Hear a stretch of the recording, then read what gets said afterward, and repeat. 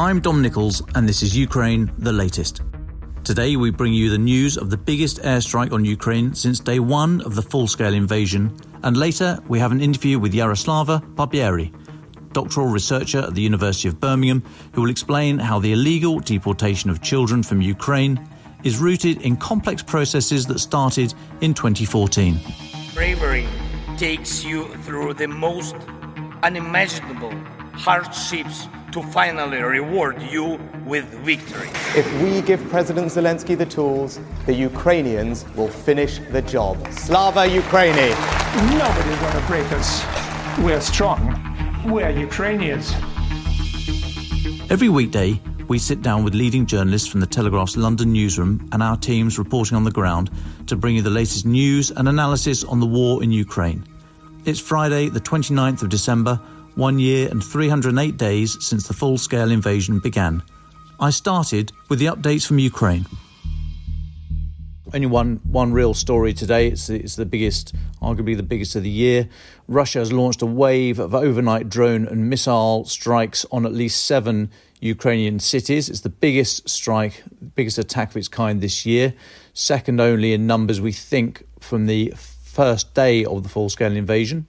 A nationwide air alert was put in place as drones and hypersonic, ballistic and cruise missiles targeted Kyiv, Zaporizhia, Dnipro, Kharkiv, Odessa, Lviv and Konotop, that last being about 200 km northeast of Kyiv, all through the early hours of this morning. A maternity ward, educational facilities, a shopping mall, residential buildings, commercial storage facilities and a car park were all hit. Images on social media, you'll find them. They show the maternity hospital on fire. Reports there, no deaths, injuries, and women in labour having to be moved in an emergency fashion. Air raids are going off right now in Kyiv. Just in the last few minutes, they've started going off. It shows all this talk you might see around the bazaars, shows how much Putin is quietly signalling that he wants negotiations. I think that's a load of old rubbish. He's very loudly saying he just wants to kill everyone in Ukraine, so let's have no more of that, please. So last night, these strikes, there were more than 20 missiles hit Kharkiv. That's according to local officials there. Authorities in Lviv, that's rarely attacks over in the west, said 1 person died, 8 were injured after 10 Shahed drones attacked the city. 4 killed, at least 20 others wounded in Dnipro. In Zaporizhia, 1 was killed, 10 injured. In Odessa, 2 dead, 15 injured. 3 injured in Konotop. In total, so far across the country, we think 20 people confirmed dead, 118 others injured. We think 110 munitions were fired at Ukraine. And as I say, for comparison, we think an estimated 160 were fired on the first day of the full-scale invasion. Something entered Polish airspace near the border, about 100 km northeast of Rzeszów, the airfield, one of the main airfields where military hardware is flown into Poland, so right up on the border. Polish armed forces raised the threat level. We don't know for how long. I don't think Donald Tusk, the president, has been informed. I don't know if that threat level has been reduced. Yuri Inyat, Ukraine's Air Force spokesperson, said, "We haven't seen so much red on our monitors for a very long time in all areas, in all directions." President Zelensky said today Russia used nearly every type of weapon in its arsenal: Kinzhals, S-300s, cruise missiles and drones. Strategic bombers launched X-101 and X-505 missiles. A total of around 110 missiles were fired against Ukraine, with the majority of them being shot down. We will surely respond to terrorist strikes, and we will continue to fight for the security of our entire country, every city and every citizen. Russian terror must and will lose. Later, Lieutenant General Mikhailo Oleshchuk, who's the commander of the Ukrainian Air Force, said 114 of 158 air targets were destroyed, and that was made up of 87 missiles and 27 drones. Moscow came out with all the usual claptrap, which I'm not going to bother. I'm not going to waste your time, which only those with porridge between their ears will believe anyway. Although we've got the usual bunch in here coming up with all their crap. Feel free, lads, but tell me why you needed to bomb a maternity ward first, and then I might actually look at you. Bridget A. Brink, the US ambassador to Ukraine, posted an image of air raid alert notifications on her phone and said, "This is what Ukrainians see on their phones this morning." And as a result, millions of men, women and children are in bomb shelters as Russia fires missiles across the country. Ukraine needs funding now to continue to fight for freedom from such horror in 2024. Then Rishi Sunak, Britain's Prime Minister, he said these widespread attacks on Ukraine's cities show Putin will stop at nothing to achieve his aim of eradicating freedom and democracy. We will not let him win. We must continue to stand with Ukraine for as long as it takes. That phrase again, for as long as it takes. You've heard me say this before. It's good, but for as long as it takes to do what, Rishi? We need a bit more now, please. General Zelensky, he said, let's keep the sky together to victory. I think that, in a nutshell, is the point here. As horrific as this is, in the vast majority of cases, air defence did its job. Now, that will be little comfort to the dead and injured and those who care for them, but this is an existential war. And if this is all that Russia can do, and it seems that way, then Ukraine has shown that it can deal with it. Continuous support in terms of air defence and other military materiel is needed, but war is not about how hard you can hit, it's about how hard you can get hit and keep on functioning. And Ukraine is functioning this morning. So after Ukraine has shown the ability to use long-range strikes with such precision in recent weeks that it can sink ships and submarines hundreds of kilometres behind the lines, Russia is bombing maternity wards and car parks, which either means Ukraine is just simply better at this air attack thing, or Russia is directly targeting civilians, a war crime, obviously. So any Putin fanboys out there, either on Moscow's payroll or not, care to answer me that one? Is Ukraine just better at doing war than Russia, or do you like bombing maternity wards? Have a go at that then. Now then, as I said, it's going to be shorter today. David's still stuck up in the wilds of Scotland. We are off now until, what's it going to be, Tuesday, until the new year. So I'm not going to, in terms of sort of final thoughts and stuff, there's only me here, so this is it. I'm not going to do a big what's going to happen in 2024. I think we talk enough about the issues, the context, the myriad moving parts of this war for us all to have a deep understanding of the building blocks to be able to make our own assessments on that one. So I'll leave it to those media outlets who nowadays only dip in and out of Ukraine every now and again to provide their audiences with easy, short attention span, condensed what's going to happen. I think you deserve to be treated better than that. But I've got a couple of thoughts. I mean, people say, why should we care about Ukraine when we've got our own problems at home? And I can answer that a hard way or a soft way. First, the soft. I think if you have a correctly functioning moral compass, you have to oppose this disgusting display of the worst that humanity has to offer. I think it's just the right thing to do, no matter what the history revisionists might say. If you want the hard version, it's this. If Putin wins in Ukraine, it will be our children and our children's children that will have to sort out the consequences, and they may have to spill their own blood to do it. So what I will say about 2024, though, is I think it is extraordinary and in many ways quite unnerving how the direction of this war at the moment seems to be in the hands of so few people. Handful of politicians in the US, Viktor Orban in the EU, small number of German policymakers, if you like. Come on, lads, let's make 2024 the year of Taurus. Leaders in China and India. Putin is so isolated in many ways, but is being thrown unnecessary lifelines, individually small, but together enough to keep his head above water. So what do I hope for in 2024? Okay, for the sake of brevity, I've just picked two big things. First, an end to this idea that Putin would agree to a negotiated settlement that would endure for longer than it would take for him to rebuild his humiliated and broken army. He will see any calls for that kind of thing from the West as a sign that we really don't care about Ukraine and don't see this fight as setting the course for the 21st century, both in Europe, South China Sea, elsewhere. He will use any pause as a springboard for future action. That's what happened after 2014. That was, in effect, a ceasefire, if you like. And guess what happened? We are now living through what happened next. So it's going to happen again. So let's have no more chat about Putin's interested in negotiated ceasefire, settlement, blah, blah, blah. He's not. Second, the external supporters of Ukraine need to get organised. Now, the Ramstein process is great for getting pledges of military support, but we now need a coherent plan for international industrial support, for sanctions to be tightened and routes for non-compliance, so the way Russia can get hold of sophisticated parts for precision weapons and the like, they need to be closed. Now, if you want to be hard-nosed about it, I want political leaders in the US in particular to make the point that most money spent on military support for Ukraine will be spent inside the US. And the same goes for other weapon-producing countries. We are completely in danger here of missing the win-win territory as we continue to try to take domestic lumps out of each other. So that's what I'm hoping for. End the talk about any kind of Putin's interested in negotiated settlement, and let's move into this. We're in an industrial age of warfare, so we need to ramp that up accordingly. Okay, folks, I'm afraid that's it. That's all we got. Nice, short and sharp. Thanks for sticking with us in 2023.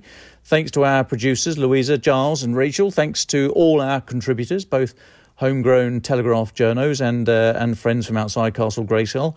It's not about us, and we couldn't do it without your voices, your stories and all your help. Thank you especially to you for listening and for refusing to turn away from this. You're good people, and no matter how hard it gets, we are all stronger for being together. So let's get back together in 2024. If it's your thing, have a great New Year's Eve. Be safe, but don't be sensible. Dance like a Durnley and neck like a Knowles. From the Telegraph in London, I wish you a very good New Year. Chin chin. Recently, David Knowles interviewed Yaroslava Barbieri on the illegal deportation of Ukrainian children from Ukraine to the Russian Federation and the longer-term, deeper-rooted processes that started in 2014. Here's their conversation. Thank you so much for your time, Yaroslava. Would you just introduce yourself and your research? Hello everyone. My name is Yaroslava Barbieri. I'm a doctoral researcher at the University of Birmingham, and I'm currently in the process of wrapping up my PhD, where I focused on the involvement of Russian state and non-state actors in the occupied areas of eastern Ukraine and Transnistria, which is a de facto state in eastern Moldova since 2014. Well, let's look specifically at eastern Ukraine. I've got in front of me your paper, Raising Citizen Soldiers in Donbass, Russia's Role in Promoting Patriotic Education Programs. Could you just explain why you wanted to look at this subject in particular? Of course. So this is actually taken from part of my PhD. So for me, it was important to explain that many of those processes that currently are receiving media attention, such as the kidnapping, the illegal deportation of Ukrainian children from Ukraine to the Russian Federation, actually is rooted in much more complex processes that had started since 2014. So the illegal deportation of children, in my view, is the logical consequence of these processes that have sometimes fallen under the radar of international media as scholarly attention. So that is something that I wanted to emphasize specifically, because when you look more broadly at the processes of integration that Russia has promoted since 2014, actually we can notice that Russia and both state and non-state actors have acted in quite an ad hoc manner rather than following some grand strategic plan. But the one thing that they did systematically from the very beginning was a systematic indoctrination program. And like the Russian terms for it, etическое воспитание, is actually a network of policies that were derived from Russia. So there is a number of policy documents that have been revisited since Putin's coming to power in 2000. And what's very interesting to observe when you look at the so-called state documents produced by the self-proclaimed republics is that it's pretty much a copy and paste process from the Russian documents. And that is sort of a direct indicator of the heavy involvement of Russian state actors. Let's get into it. You call it patriotic education, and there's three strands that you look at in your paper: military, historical, and civil. Could you just take us through all those three different terms and explain what they are, why they're being done? And I guess it'd be very interesting to hear what this means on the ground. What are children being taught? Yeah, so these are not categories I came up with. These are some of the categories that I've identified as core in the documents that are coming out from the self-proclaimed republics. And I have to say that one challenge as a researcher is that many of the websites where these documents had been uploaded since 2014 at some point were shut down as part of counter-disinformation efforts. So I made sure to save these documents so that I could return to these texts over time. And so there are some of the core strategic documents that outline the overarching objectives for these policies since 2014. And as I mentioned, the text between the two self-proclaimed republics and Russian state documents, it's pretty much almost the same. They just say replace Donetsk with Luhansk. And they identify these different strands that I think analytically it's useful to examine separately, but then when you look at them in parallel, you see the complementary functions that these different strands have. So I think the first one that it would be worth examining in more detail is the historical one, because it allows us to look at the broader discourse that has been promoted by Russia since 2014 and has been injected directly in the history school curricula in the occupied territories. So, of course, the overarching narrative is that this has been a civil war since 2014 and that there is a very consistent effort to frame the 2014 events as an act of national liberation against an aggressive Ukraine. And so Russia inserted itself in this conflict on the side to support the separatist forces. And so this is the overarching framing that allows the local de facto authorities to promote parallels also with the Great Patriotic War, which is how in Russia World War II is being described. And it's very important to understand the distinct interpretation of World War II in Russia, where, for example, the chronology is not between 1939 and 1945, but starting from 1941. And that's important to sort of overlook the Ribbentrop-Molotov Pact with the secret protocols that essentially showed how the two totalitarian states of Nazi Germany and the Soviet Union had intended to split Europe into two spheres of influence. And so, you know, overlooking this fact allows Russia to promote that consistent narrative of Russia stuck in this eternal battle with fascism over time. And so they draw this parallel between the war in Donbass in 2014 and World War II, the Great Patriotic War, and that's a mechanism to glorify Russia's military history and draw parallel between the feats, the podvigi of separatist warlords and militias and Russian soldiers that then intervened on the side of separatists.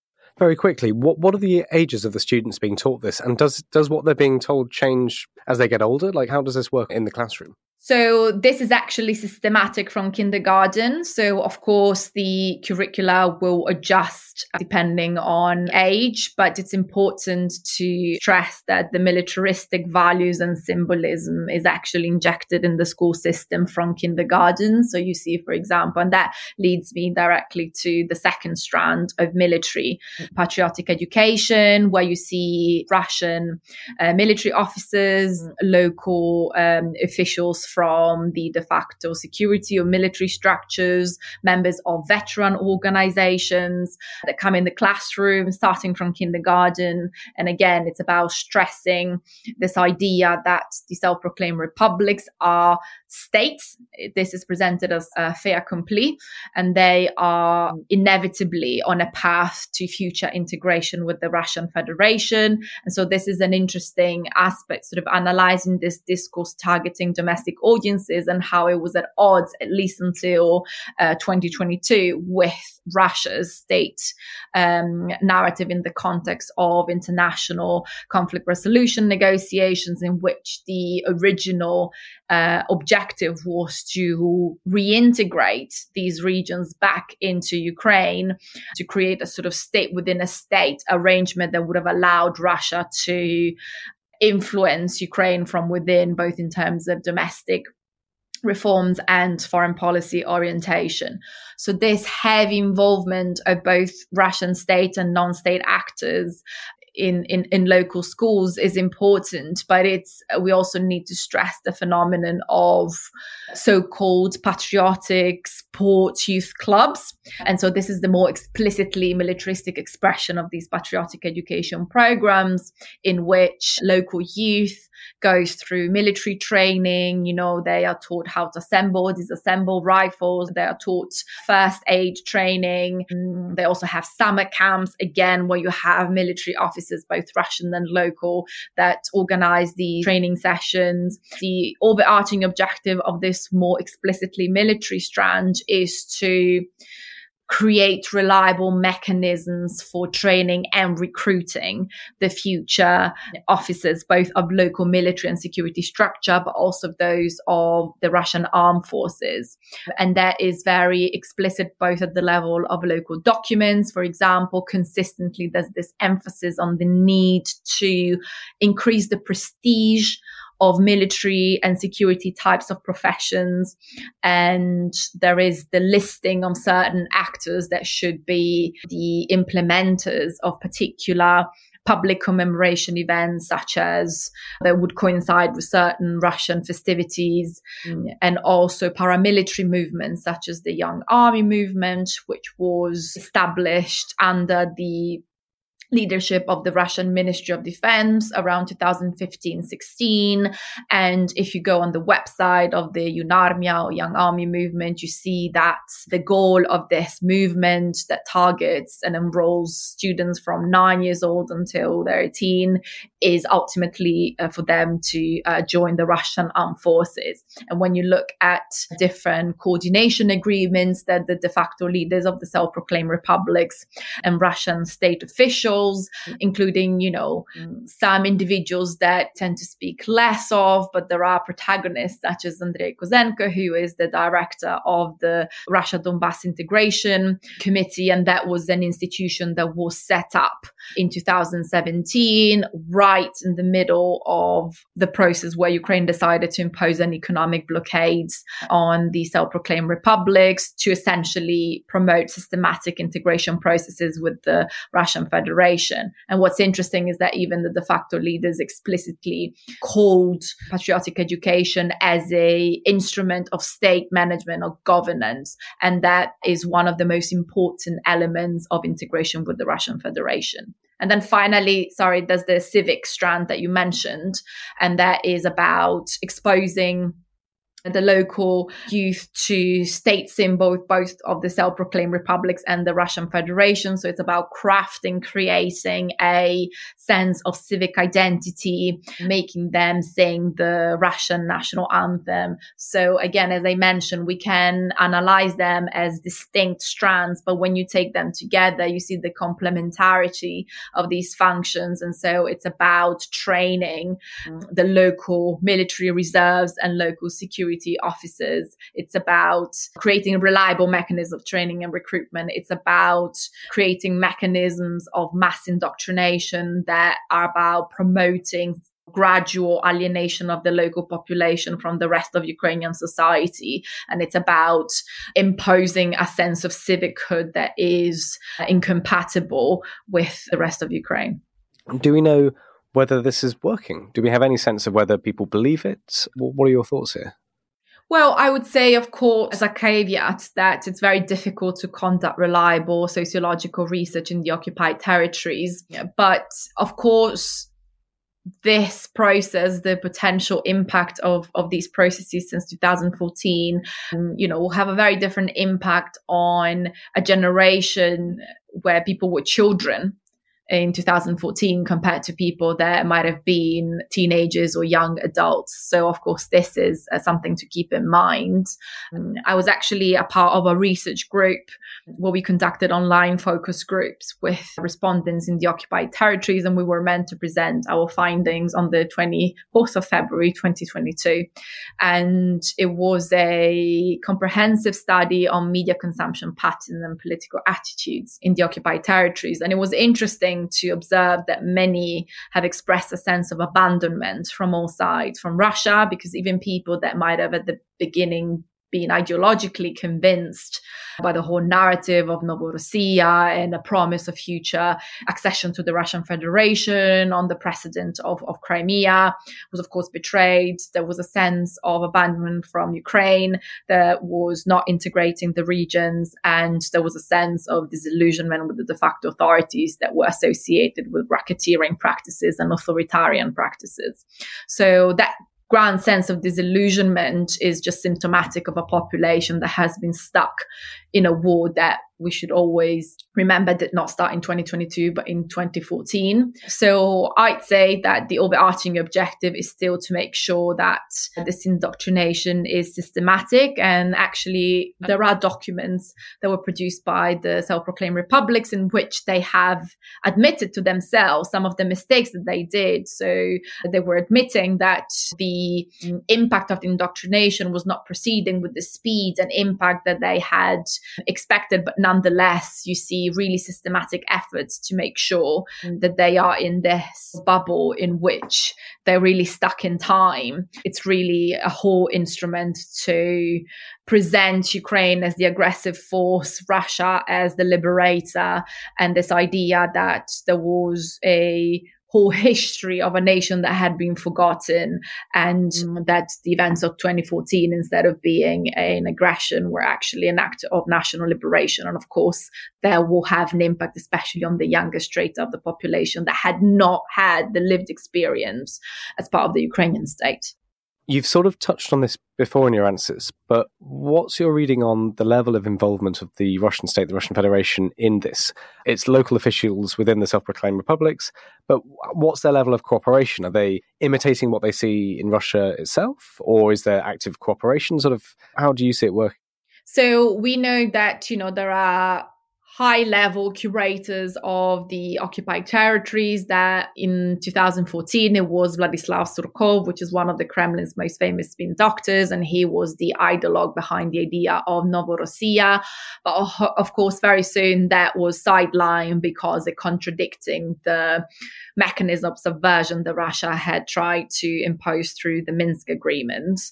And so later on, he was replaced by Dmitry Kozak, who had more of a managerial role in managing the two self-proclaimed republics. But as I mentioned, for example, before, Andrei Kozenko, who is an ethnic Russian from Crimea, and he was appointed as the director of this Russia-Donbass Integration Committee. And that has been an agency that had coordinated alongside another similar institution these processes of integration with the Russian Federation. And in these documents that are related to this group of policies, you see recurrently a list of, say, veteran organizations, but also you see interviews with some local representatives of the educational system that will tell you about the involvement, say, of individuals that have been responsible for patriotic education in Russia and were associated with the United Russia Party, which is Putin's party, and had close ties with some of the first leaders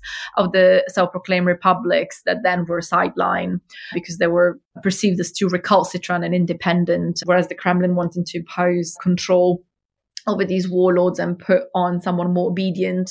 So you see here and there explicit mentions of both Russian state and non-state actors that have in some way found their own niche of activity in the field of education. So I think it's important to stress both Russian state and non-state actors, because it goes back to that point I was making, that Russia did not necessarily implemented this activity as part of a grand strategy. So, for example, it's interesting to note the timing of some of these activities. So, as I mentioned, many of these documents related to patriotic education program policies started being published on the so-called website of these so-called ministries from the beginning in late 2014.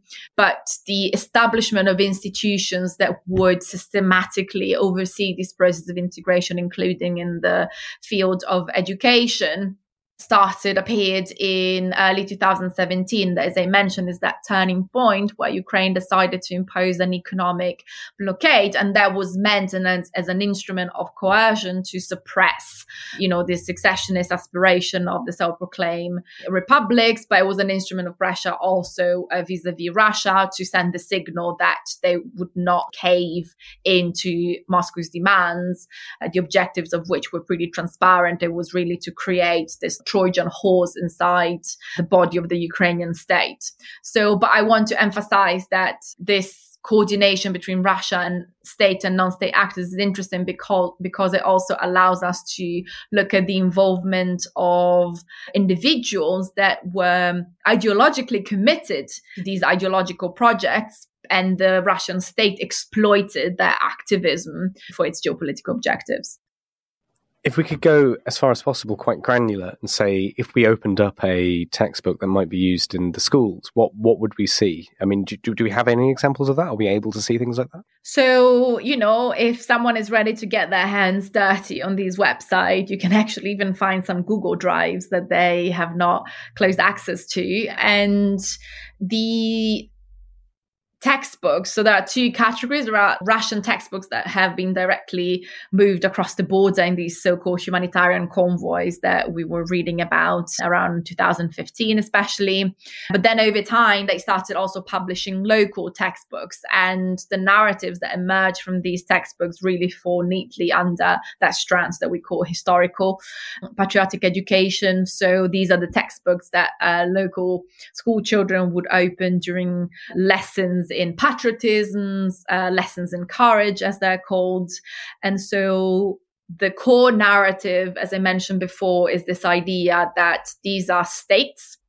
This is a self-accompli. Any period before 2014 in which these regions were part of the Ukrainian state are interpreted and described as a process of forced Ukrainization. And essentially, this is a period, say, between 1991 2014, where these regions were stolen from their bigger motherland, Russia, and the historical evolution and destiny of Donbass as a nation, as a state, is described as inextricably linked to that of the Russian state and the Russian nation. And so that is the overarching narrative that supports this indoctrination program, because it's the narrative, the interpretation of the present that allows to draw parallels to the Great Patriotic War, which is a narrative extremely influential in the Russian educational system and the broader media discourse, and also allows to then create within or attached to the more conventional schooling system, more explicitly military mechanisms of training the future recruits of military and security structures. So these textbooks are meant to raise citizen soldiers. That's the title of the article. But they're meant to essentially indoctrinate a new generation of Ukrainians that will be loyal to the Russian Federation and not to Ukraine. Taking all of this together then, what do you think this means for any potential future reintegration of these territories if Ukraine did prevail militarily? I mean, this is a very delicate question. Even Kirill Budanov, the chief of Ukraine's military intelligence, has emphasized this in a number of interviews, that this will pose a security challenge because, of course, the situation in which people found themselves in occupied territories in 2022, it's very different from the situation of people that found themselves under occupation since 2014.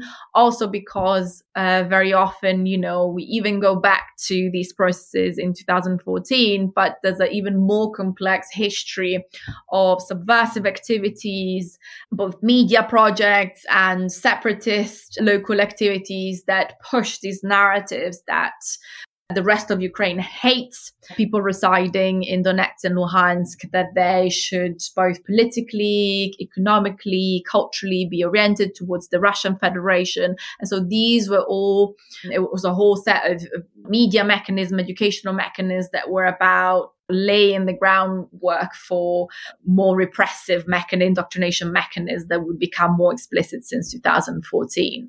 So the overarching objectives is to restore Ukraine's territorial borders of 1991. And it's interesting looking at the evolution of Ukraine's diplomatic position, because if we remember the round of negotiations in Istanbul in March 2022, actually the question of Crimea, also an occupied territory, had been postponed until for a decade in the future. The issue of Donbass would have remained vague because the point was to restore the status quo before the 24th of February 2022. But after the mounting evidence of war crimes from the side of the Russian army, that became a point of no return that pushed the Ukrainian government and Ukrainian society at large to this more non-negotiable position of restoring control over all of the territories. And so hopefully when Ukraine wins militarily or gets to a point where we can open negotiation for the return of some of these territories through diplomatic means, it will become a challenge both in terms of security, but also of reconciliation. How can we restore the fabric of society that has been torn apart through years of indoctrination? Yaroslava, is there anything we haven't spoken about that you think is important to say for our listeners?